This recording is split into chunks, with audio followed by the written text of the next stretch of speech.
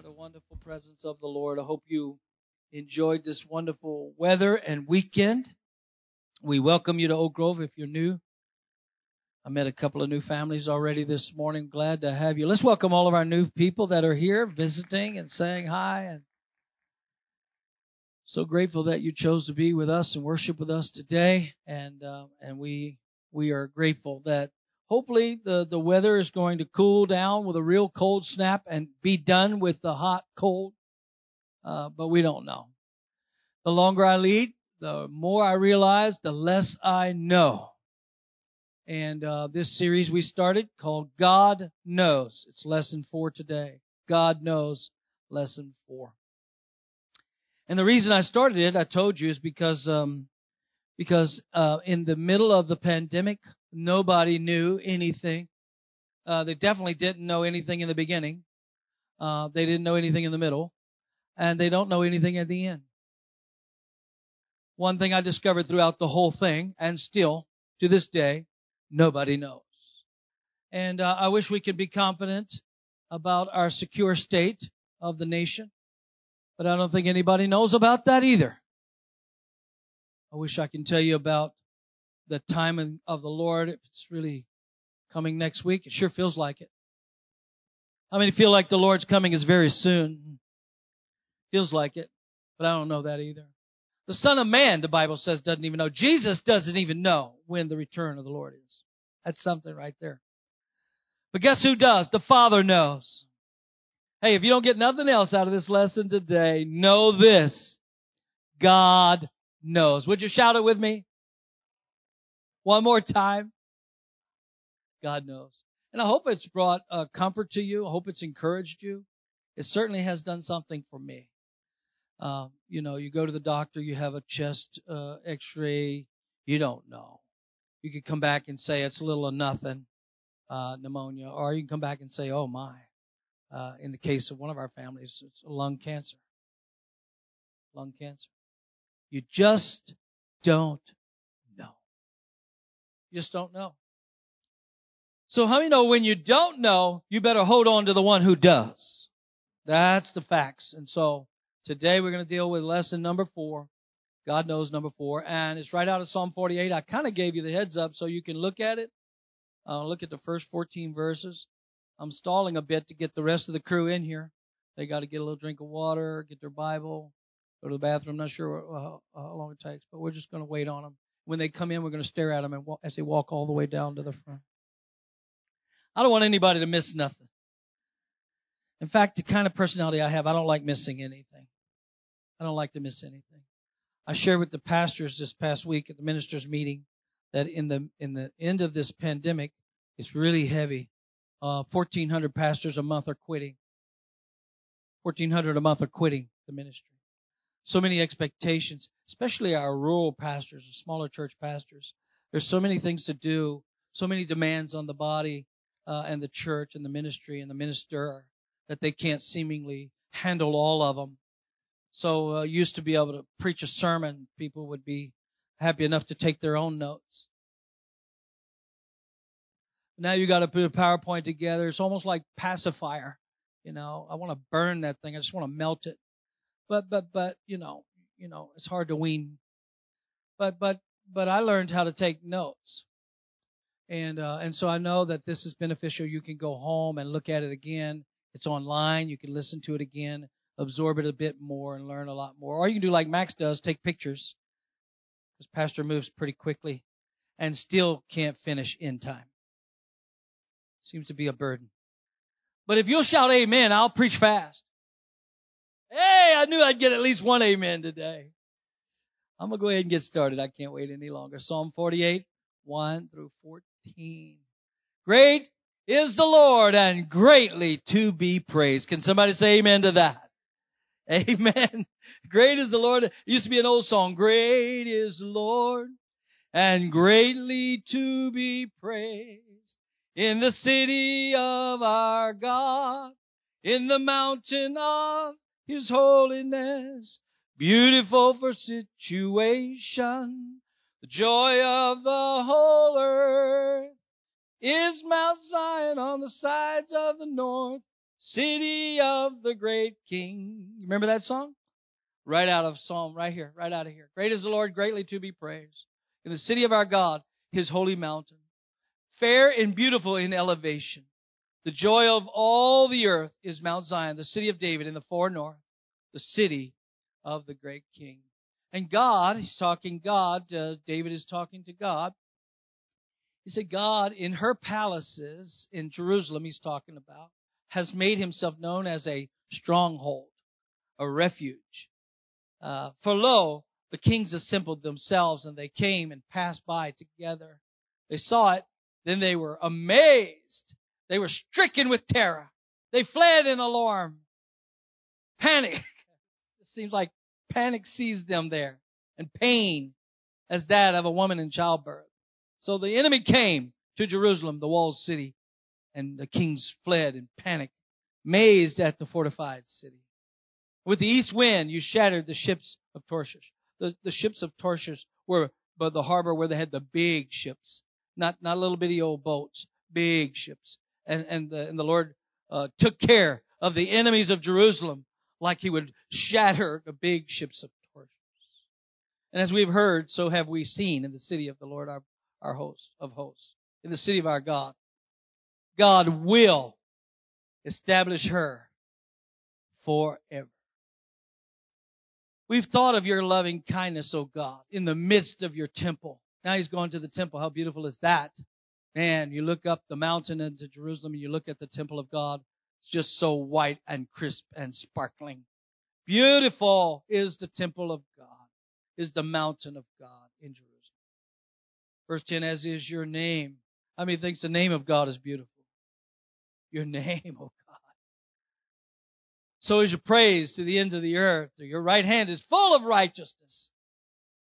Your right hand is full of righteousness. Rightness. I mean, God's always going to do the right thing. Always. If you don't know, hear the preacher. Hear the psalmist. Our God is always going to do the right thing. And just thing for everybody.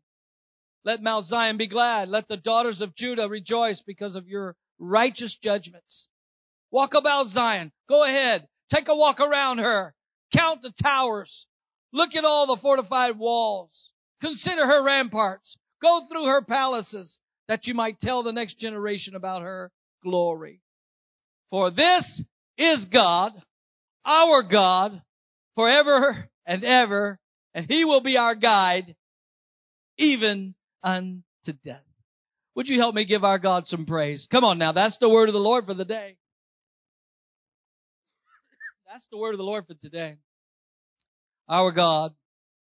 The psalmist is trying to explain to us in a world where you can't have any answers, where nobody can give you a straight answer. I mean, the day of common sense is gone. And I think Psalm 48 can teach us a lot about the Lord. This God is our God, and forever and ever, and He will be our guide even to the death, or even to the end. Even to the end. Verse 14 is the conclusion of the psalm, but there's a whole lot of information about the Lord that we need to talk about today. Are you ready to dig in? And although the setting is the city of Jerusalem, it is God who gives prominence to the city. It's God's city. Are you with that? Jerusalem is God's city. It belongs to God. And anything that belongs to God is holy. And anything that belongs to God is going to be well taken care of. Going to be well taken care of. You don't have to worry about it. If it belongs to God, Satan can't touch it. That's serious. I want you to catch the intro here. This church belongs to God, and how many know the gates of hell cannot prevail against it? It's His church. It's His people. It's His city. Whatever belongs to God is God's, and Satan has no stronghold against it. That's just the way it is. So we want to talk about it. Great is the Lord. He opens up the words. It puts the whole entire psalm in perspective.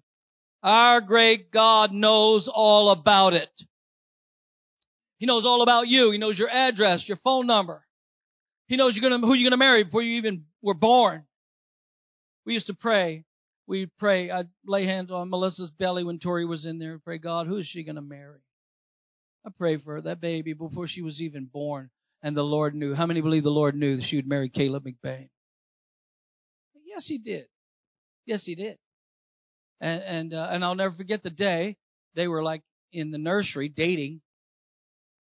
Caleb and Tori were dating in the nursery. Caleb met me. Met me in the hallway. He said, Pastor, I wanted to see if I can date Tori, your daughter. I'd like to date her. I think they were 15, 16. 16. And I said, Caleb, y'all are friends. Don't mess up a good thing. Anyway, the Lord's will be done. Amen? God knows. You pray. You trust. He knows. And we put our people, our families in His hands, right? Same thing happened with Chrissy. And so it's against this backdrop that the introductory statement is known.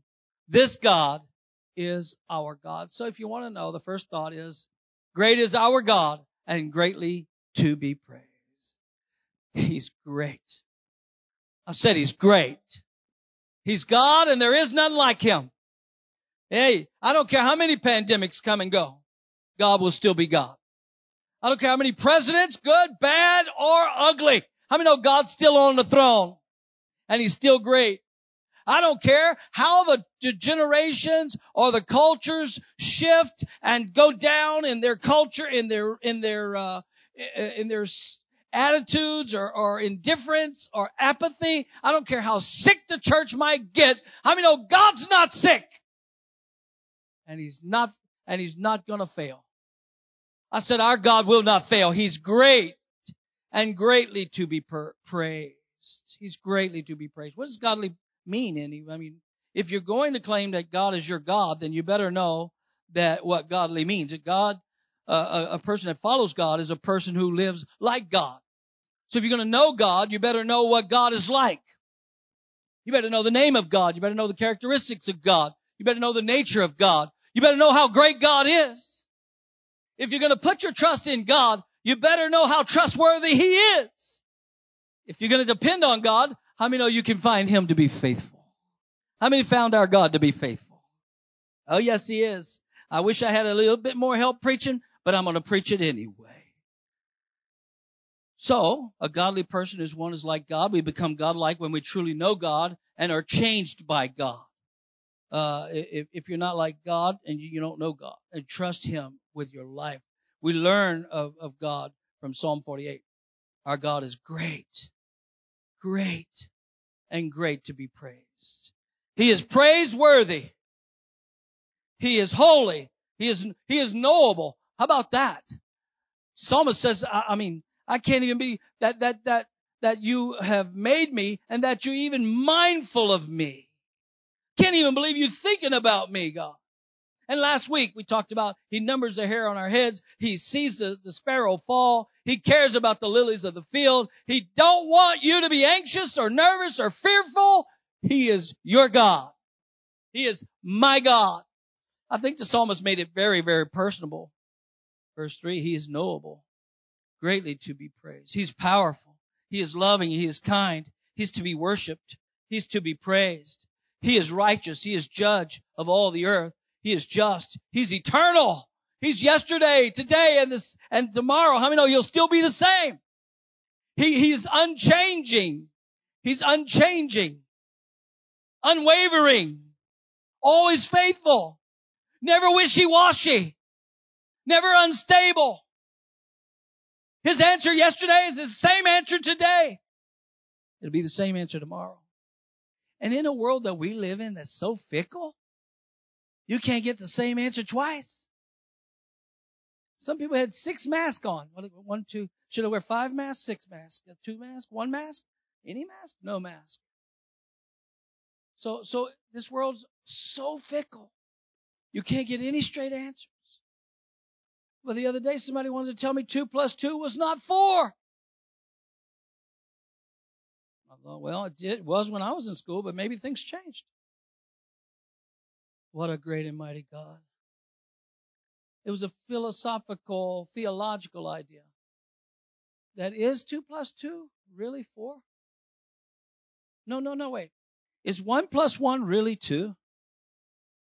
Or is it 1.9999999999999?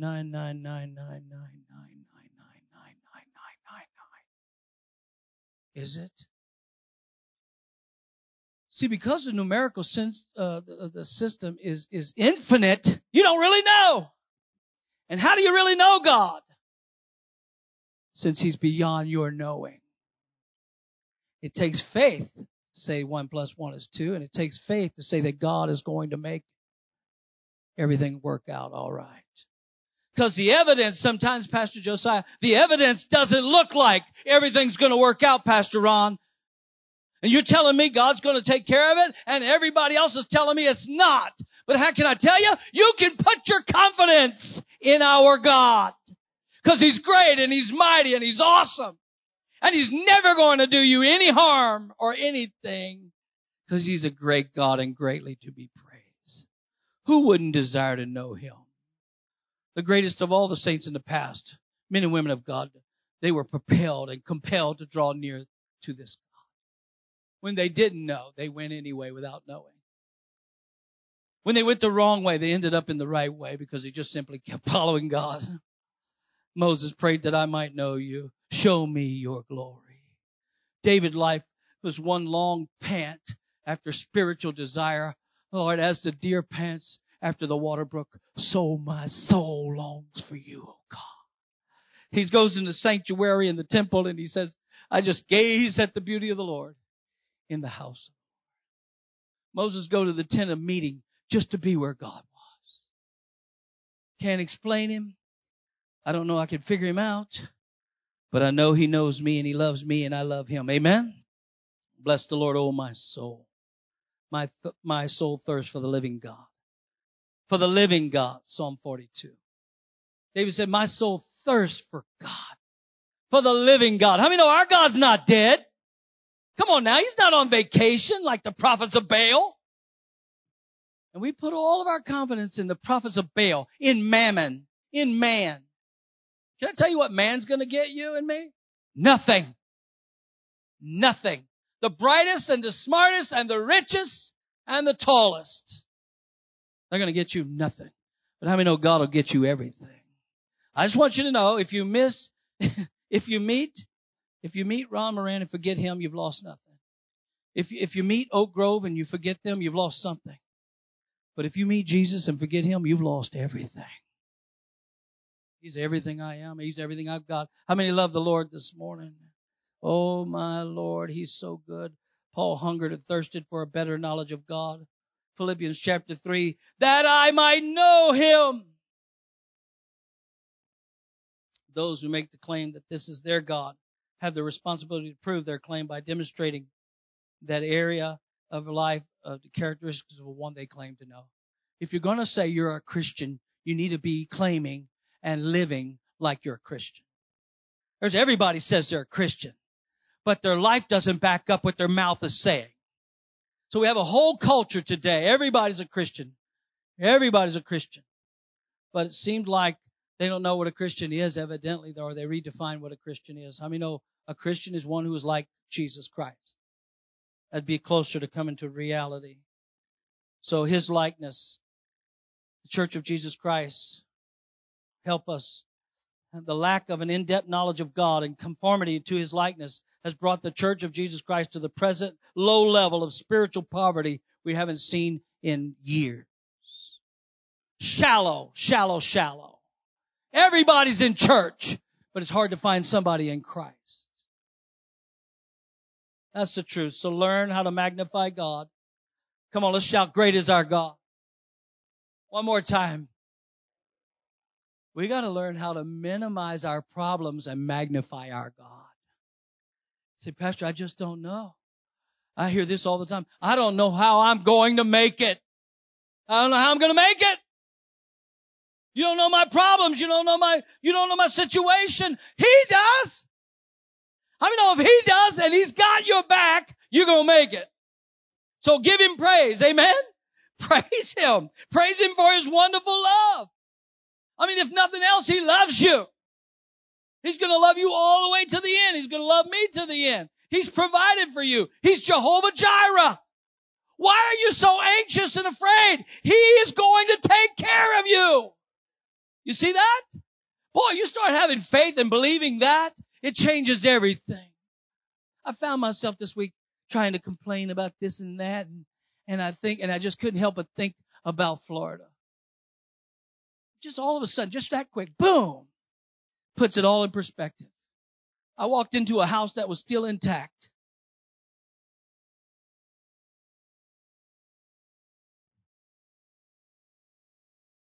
Yeah.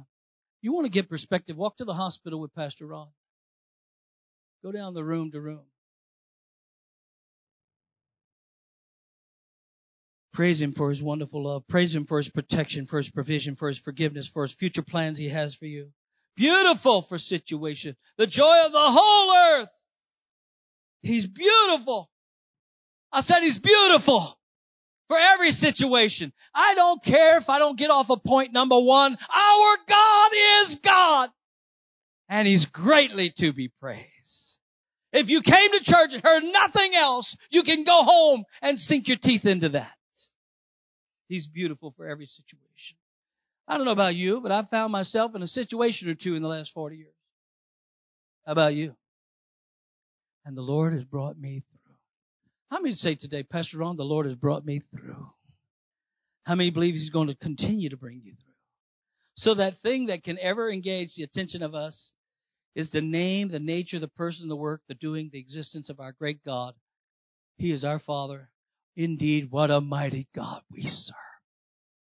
Oh, angels bow before Him. Heaven and earth adore Him. What a mighty God we serve. What a mighty God we serve. I need to go on to the next part of this, but if you've never been in a desert place, you can't appreciate it. If you've never been in a tight place, a hard spot, if God's never brought you through, then you can't appreciate. And we are blessed. We're so blessed. I said we're so blessed. We're in that desired place. It's not just Jerusalem that's well protected and blessed by God. So are you and I.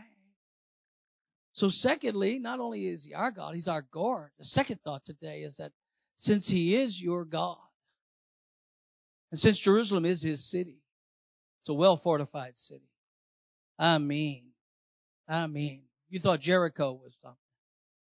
I mean, no, God takes care of His. So the enemy comes in and they find a fortress. And so verse 3 says, God is in her palaces. He is known as her refuge. Jerusalem is God's refuge. It's a city of refuge.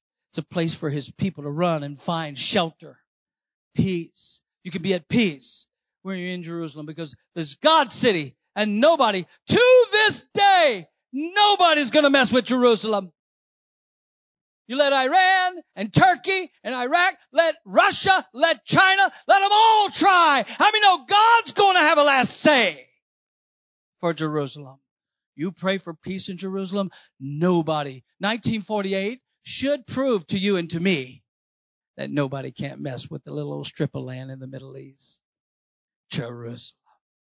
Jerusalem. Oh, how, if you only knew, Jesus said, I weep over you. If you would only know, I'm like all for you. I know you've been conquered so many times, but I built you up so many times. So the psalm is about God's city, Jerusalem. It's Mount Zion, the mountain of the Lord. When you look at it, you see the mountain of the Lord. It's unbelievable. You can't miss it. Mountains for religious people, especially even in pagan cultures like Buddhism, Hinduism, they want to build their temple on the highest mountain. They want the highest authority. Are y'all hearing what I'm saying? Nobody higher. And Satan wanted to usurp authority over God. How many know you're never going to be bigger than God, my friend? Never. Pride and arrogance, God will strip down immediately. God will share everything He has with you. I'm telling you today, He will take care of you, but He will not share His glory with you. He's God and there is no other. Nobody sets themselves up above God. In Jerusalem, this mountain, this temple, it's all God's. And He's saying He's shown himself to be her fortress. The psalm, he said, it's my city, the city of the great king, the city of the Lord of hosts, the city of our God, Jerusalem. Verse 8, he's seen as very dear to the heart of God. It was a place of refuge, a fortress. It was a walled city, refuge, towers, bulwarks, used to denote a place of safety and security. And when hostile armies plotted to attack, the people took refuge in the city because God's not going to let anybody mess with His city. I've been there. I had the privilege. This church sent Melissa and I to Jerusalem. Thank you. Forever grateful. And we'll always be grateful for the time you sent us to Jerusalem. Life transforming. I saw the walls. I saw how thick they were. Here we are 2,000 years later. They're still standing. Amazing. Amazing. It's still God's city. I said it's still God's city. And we've seen it on television maybe. The psalmist recognized that the ultimate refuge is not a walled city. The ultimate refuge is God Himself. If you think His city is awesome. I said if you think Jerusalem is awesome. God is awesome. God is awesome. God is in her palaces. He is known as her refuge. He was recognized as the ultimate refuge. The point of the psalm is this. What God was perceived in being in relation to a city, He is to all of us. Every country, every nation, every kindred, every tribe, every tongue. He is your portion. He is your prize. He is your refuge. He is your strong tower. He is your cleft in the rock. He is your rock. Pastor, I'm going to pieces. This world's breaking me to pieces. Don't go to pieces. Don't go to pieces. Go to Jesus. Just stand on the rock. Amen? Look at the rock. He's higher than I. Amen? Put your confidence in the Lord. That's the point. This God is not only our God, He's our guard. So how does He guard us? Well, He guards us internally. Well, you have to find it, sister, because it went bye-bye. He guards us internally. Internally. You know what the scripture says? It says that don't be anxious about anything. Philippians 4, 6 through 7. Be anxious for nothing. Be anxious for what? You mean I can't be anxious about my finances? What about my house? What about my kids? What about my health? What about my church? What about the state of the affairs of our nation? What about the church, the state of affairs of the church? What can I be anxious about? No thing. Nothing. Well, Pastor, can't I have one pity party? Only if you invite me. But here's what you can do. In everything, by prayer and supplication, with thanksgiving in your heart, let your request be made known to God. And the peace of God, which passes all understanding, will guard your hearts and minds through Christ Jesus. And so within the citadel of our soul is God's peace. In your soul, God's guarding your spirit, your mind, your peace. You can have peace in God. You can have peace. If you have peace with God, if you have the God of peace, you can have the peace of God. But you have to have the God of peace in your presence.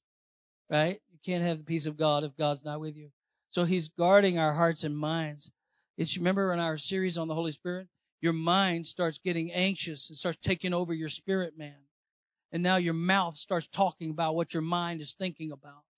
Instead of settling it in your prayer closet, on your knees, in your soul. Somebody got to learn how to worship God from your soul.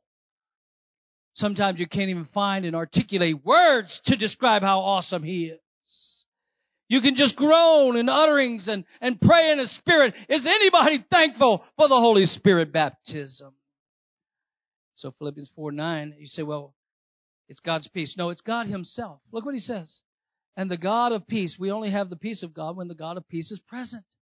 He also guards us not internally only, but externally. Externally. He's worried about what's going on in my inner man. It's my inner man that usually messes up my outer man. It's my inner man. I need peace in my spirit. Otherwise, I'm going to break down. So I need breakthrough before I break down. Amen? So Jude 24, let him who is able to guard you from stumbling. There it is. There's so many obstacles that get in our way. Isn't there? In our culture today, societal obstacles. My goodness. All kinds of things. So many spiritual obstacles. Sin. If we insist on walking in our own willful way, it causes us to stumble. If you think you know it all, listen to me today. You don't know nothing. I'm not trying to diss you. I'm trying to help you. Just give up and let Jesus take over. You don't have to figure it out. Just surrender to Him. The Bible says that God neither slumbers nor sleeps. So why should both of us stay up all night? Go on to sleep. How many believe He's got this? Pastor, do you know the crisis in America? Yeah, but I know God. Do you know the interest rate that's coming? No, I don't. I don't even want to know the interest rate that's coming. Well, don't you know you're about to build $1 million building? But I still know God. Come on, Oak Grove. Can He take us through? I'm wondering, can He take us through? Are we going to make it? I mean, David and Amy thought they should be in P&G by now. Dave, what do we really know? Not trying to insult David, Julie. I'm trying to say he has no clue when he's getting to P&G. All he does is surrender. He's packed up. How long have you been packed up now? It's months. Yeah. And funds raised, everything. I did everything they told me to do. And Joni and Gary, they're going to be here Sunday. They have no idea when they get into Fiji. They did everything they know to do. Can I just give you an encouragement? Do all you know to do. And then leave the rest to God. You have a responsibility. Do all that you know to do. Do what's in your control. Do what you can. And then leave the rest to God. How many know that'll help you sleep at night? That's some good advice right there, Pastor. You're very welcome. It's for free. Here's the deal. He guards us externally. He knows when you're going to hit your foot in the night hour. Anybody ever stub your toe in the night hour? Ooh, that's when you want to speak in tongues. Because any other word is not going to be appropriate. He guards your path when you're walking in the path of righteousness. For His name's sake. I'm not living for me. Come on, y'all. I'm not living for me. I'm living for Him. Melissa asked me when we first got married, baby, how can I please you? You know? So listen, baby, if you please me, you'll please God. And if you'll please God, you'll please me. The fact of the matter is we'll both please God, we'll please each other. Are you getting that? God's number one, and there is nobody else. If you start trying to make and cater and coddle and cuddle and help make everybody else around you happy, I mean, you're going to lead a miserable life. Because some people take till noon to put a smile on their face. Just always mad. Always anxious. You can never have a good day. If you go 365 this year, days, and you don't have one good day, that's your fault, man. You got to have one in there somewhere. Pessimistic. Anxious. Angry. Mad. I want my way. It's immaturity. It's like the two kids. One was optimistic and one was pessimistic. For Christmas, the rich kid had all he wanted. He got all kind of gifts. Every time he'd open up a gift, I don't want that. What else you got? Open up another one. Open up another one. I don't want it. And then the other kid, he was optimist, and he had a big old pile of hay. And he's piling through that pile of hay, and his mom and daddy said, "What are you doing?" He said, "I'm got to be a pony in this pile of hay somewhere." It's really about inward and outward guarding yourself. You're under His care. I said, if you stay in Him, how many know He'll take care of you? It's kind of like this place, this refuge, this place in God. That if you'll stay there in Christ, I'm in Christ. His banner over me is love. I'm in Him. I am my beloved's and He is mine. And His banner over me is love. If I'm in Him and He is in me, all my needs are going to be taken care of. This is not hyper faith. This is reality. All of my needs. I didn't say wants. Did you hear that? If I'm under His care, if Paul said it like this, in Him we live and move and navigate and lead and have our being in Him. Outside of Him, I wouldn't want to try that. If you feel like you're outside of the boundary of God, my friend, you need to come in today. Come on, church. This is the place for you to get back in under His protection, under His guidance, under His guard. And finally, eternally, He leads eternally. Finally, on the second point, don't get excited. 2 Timothy 1:12, I know whom I believe and am convinced that He is able to guard what I have entrusted to Him for that day. Here's the question, what have you entrusted to the Lord? Maybe the reason you're so anxious about everything is maybe you didn't entrust it to the Lord. Melissa and I gave our babies to the Lord. I mean, if you give it to Him, He ought to be able to help you trust it. Trust Him to take care of them. Right? Give it to Him. The church, 21 years ago, we took the church as pastor. The second Sunday, we resigned the church. We gave it right back to Him. Here's what I knew. Lord, only You can fill up a 1,200-seat auditorium. Or maybe that's not your interest. Maybe you just want to build a congregation and not a crowd. There's a whole lot of crowds. I said you can find a lot of places out there packed to the gill with sinners. No. I mean, just because you leave the bar room and go into the church house don't make you saved. And so we are selling a lot of people a bill of goods. But we're talking about people with transformation, lives that are transformed. That's what we're trying to do. But we gave it up because we couldn't do it. Unless the Lord build the house, they labor in vain that build it. You're just wasting your time. You think you got something that God doesn't already have. So I remember going from conference to conference as a young pastor, looking for somebody to feed me, help me, lead me, guide me. And I came back to my church in Louisiana. I thought, Lord, this one says go that way, and this one's going that way. This is C3 and 5D and 4G, and I don't know what in the world. And He said, why don't you go to X2? X2 will help you. Build the church my way. Don't worry about everybody else. Everybody's got an opinion. You just do your best. Do your best and leave it to God. Amen? Get under His care. He will eternally take care of you. What have you entrusted to Him? Have you entrusted your family? How about your kids, your income, your life? I gave it all away. How many's ready right now to just once again give it all over to the Lord? Come on, lift your hand to the Lord and say, it's all yours. Father, it's all yours. My family member's yours. My children are yours. My spouse is yours. My job is yours. My ministry is yours. I have nothing. You have everything.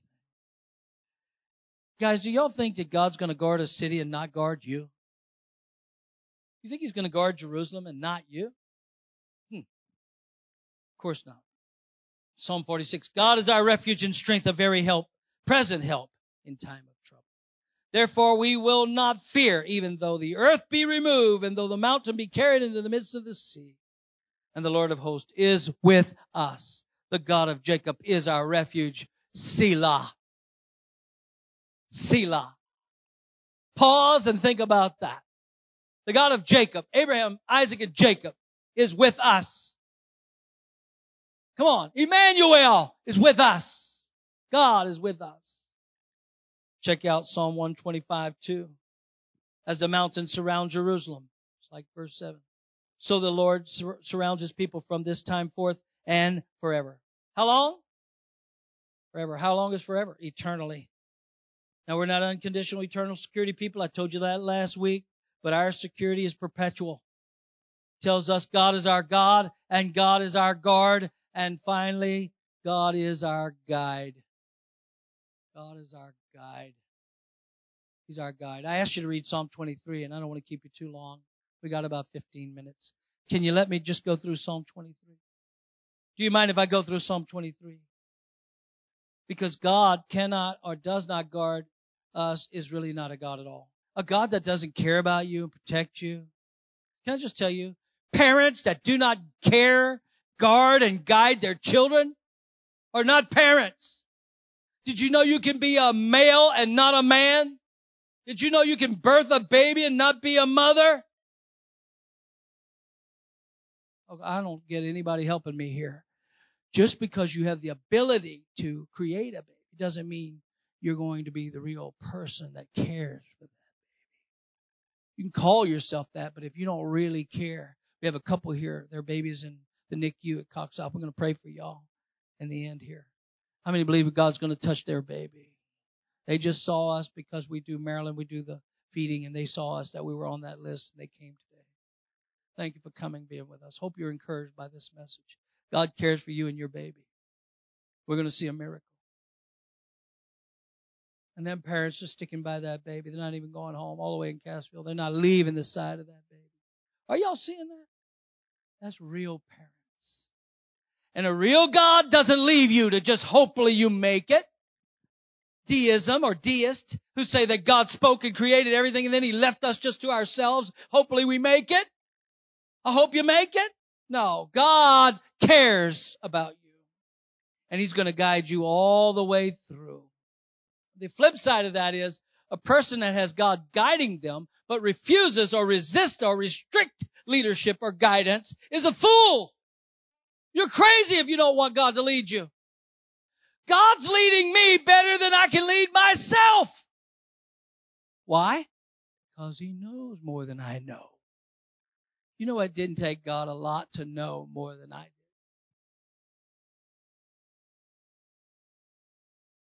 He knows. I said God knows. I'm not a self-appointed, self-righteous guide. And Jesus got very aggravated with the spiritual, religious, Pharisaic attitude. Righteous guides. Blind, leading the blind. They all ended up in the ditch. They thought their way was the best. They didn't want to follow God's way. Are y'all seeing that? Can I tell you? You go ahead and self-appoint yourself to be the leader. You will self-destruct. But if you will submit to God, how many know God will lead you? He will lead you. Israel was a pilgrim nation. They were always lost in the wilderness. They were lost, right?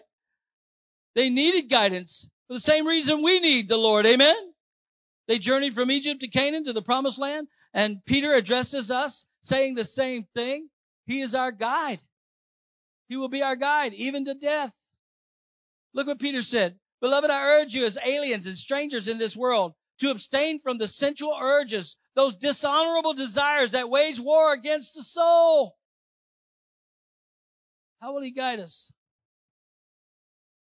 Well, first of all, He chooses our way. He guides us like a shepherd guides a sheep. You know what? 21 years ago, you didn't get a hireling. You didn't get a hireling. You didn't hire a pastor to come and preach. You got a God-called man who came to shepherd you, lead you, protect you, guide you, has your best interest at heart. I would take that any day over somebody coming to preach in your pulpit. We care about your soul. We pray for your soul. We watch over your soul. We want to give you what's best for you, even when you think you know what's best for you. But He leads with love and compassion. He is my shepherd, and He leads me. How many glad He's the great shepherd of the sheep? This is how He leads. First of all, He chooses the way I go, but I must be willing to follow. And only He knows the way. Remember when Jesus was preaching to the disciples and they began to leave? Because sometimes when you preach it straight, you preach truth, and they don't like it, they begin to filter out and leave like a bunch of little babies. And Jesus said, well, hey, boys, y'all want to go too? And Peter looked at him and said, where are we going to go? We have no place to go. Only you have the words of eternal life. I mean, only God knows. You're going to find nobody smarter, greater, better, bigger. There's nobody bigger than Jesus. Could you lift your hand? Just tell Him right now, Father, there's nobody bigger than you. You choose my way. You lead me beside still waters. You lead me in paths of righteousness for your name's sake. It's not what I wish to be, nor where I wish to go, but what I am. You choose. The Lord shall choose for me. It's better for me to follow his lead than for me to end up lost. So how does he lead? He leads to green pastures, still waters, right paths to take. Well, what do I know? And that's the question I've been asking through this whole series. Hey, Ron Morein, what do you know? What do you know? You've been saved for 40 years. And just when you think you know, the rules are all changed.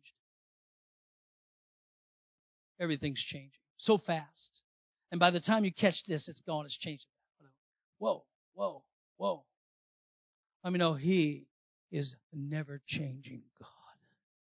He's the same. I can sink my teeth into what I can count on. Better to follow his lead than to end up lost. Also, he cares for me along the way. He makes me lie down. He makes me. He makes me. 2 people in my life make me do things. Jesus and Melissa. She makes me, honey, you need a rest. Get over here and take it. I'm not sleepy. Yes, you are. Yes, you are. You're either going to go out or I'm going to knock you out. He makes me lie down. He makes me. He restores my soul. My cup runs over.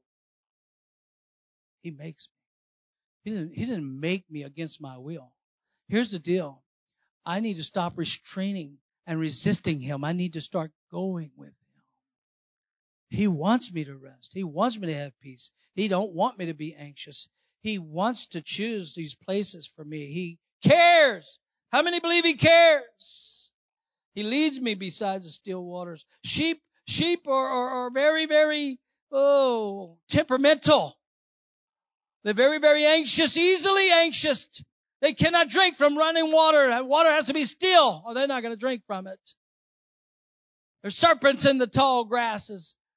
There's grasses and weeds and poison things. They'll eat it. They'll go off the cliff. They're sheep. They're just sheep. Turn to your neighbor and say, hello, sheep. I'm not here to insult you. I'm here to encourage you that your shepherd knows what you don't. That's why it's best to be led by him. Are you going to be eating poison? Falling in holes? Shepherd gets you out the hole, you hop right back in the hole. I've seen it. If the shepherd don't shear you, your wool's going to get so heavy, you're going to fall over. The gases in your stomach are going to explode and you're going to die. I don't know about you, but I'd rather die being led by Jesus than live being led by me. I'll be lost as a goose. And so, he cares for me. He also accompanies me on the way. Isn't that wonderful? Though I walk through the shadow of the valley of the shadow of death, he is with me. King James, thou art with me. Thy rod and thy staff, they comfort me. I'm going to make it. You know why? He's with me. This is a great co-mission. I tell the ministers all the time, Jimmy. I tell the ministers, we're not alone in the ministry. I don't do ministry alone. I never teach alone. I never preach alone. The Holy Spirit's preaching with me this morning. I mean, no, he's doing what he wants to do. He's using just a vessel. Everywhere I go. If I go to the highest of heaven, he's there. If I go to the lowest parts of the earth, he's there. If I get on the wings of the morning and go from the east to the west, he's already there. It's last week, but you remember that. I hope you do. So he's with us. And he also clears the way. Verse 5, he prepares a table before me in the presence of my enemies. Clears the way. You talk about a God and a guide and a guard. He clears the way. My enemies can't even mess with me. No weapon formed against you is going to prosper. Whew! He's got my back. I said we got the armor of God on, but the back is a little bit vulnerable. But how many know the Lord's got your back? He's your rear guard. You don't have to worry about it. He's got, like mama, he's got eyes on the back of his head. I still don't know how my mama saw some of the things I did. She was nowhere in sight. She sees it all. He prepares a table before me in the presence of mine enemies. He anoints my head with oil so that the flies and all that stuff don't get infected in my nasal cavities, so that I can be healthy, so that I can function, so that I too can tend to the sheep. See, what you forget sometimes is that pastors are shepherds, but they're also sheep. I always say every shepherd needs a shepherd. So who counsels the counselor? Who feeds the feeder? Who heals the healer? Who helps the helper? Are y'all hearing me? Who pastors the pastor? And all of us need to be led. And the greatest one is Jesus. How many know He's the greatest mentor you're ever going to get? And He concludes the journey with us. Most importantly, I shall dwell in the house of the Lord forever. How many looking forward to heaven? How many think you're going to make it? Yeah, a couple of you. Well, we're going through this world. I'm just a pilgrim passing through. This world is not my home. So what can the world do to me? You know, when we really get grieved is when we feel like we lost something. And I know pain, I know loss. We've all had it. When we lose something, we're so concentrated on what we've lost that we can't even figure out what we still have left. We can't even appreciate what we have left. And you really don't know what you lose until you actually lose it. You don't know the value of what you got. Can I tell you what you have today? If they'll come back to the platform and help me dismiss and go home, you have a great God who knows all about you. I want our prayer partners to come, and I want you to stand with us this morning. I'm done preaching. You say, this is my God forever and ever, and He will guide me even to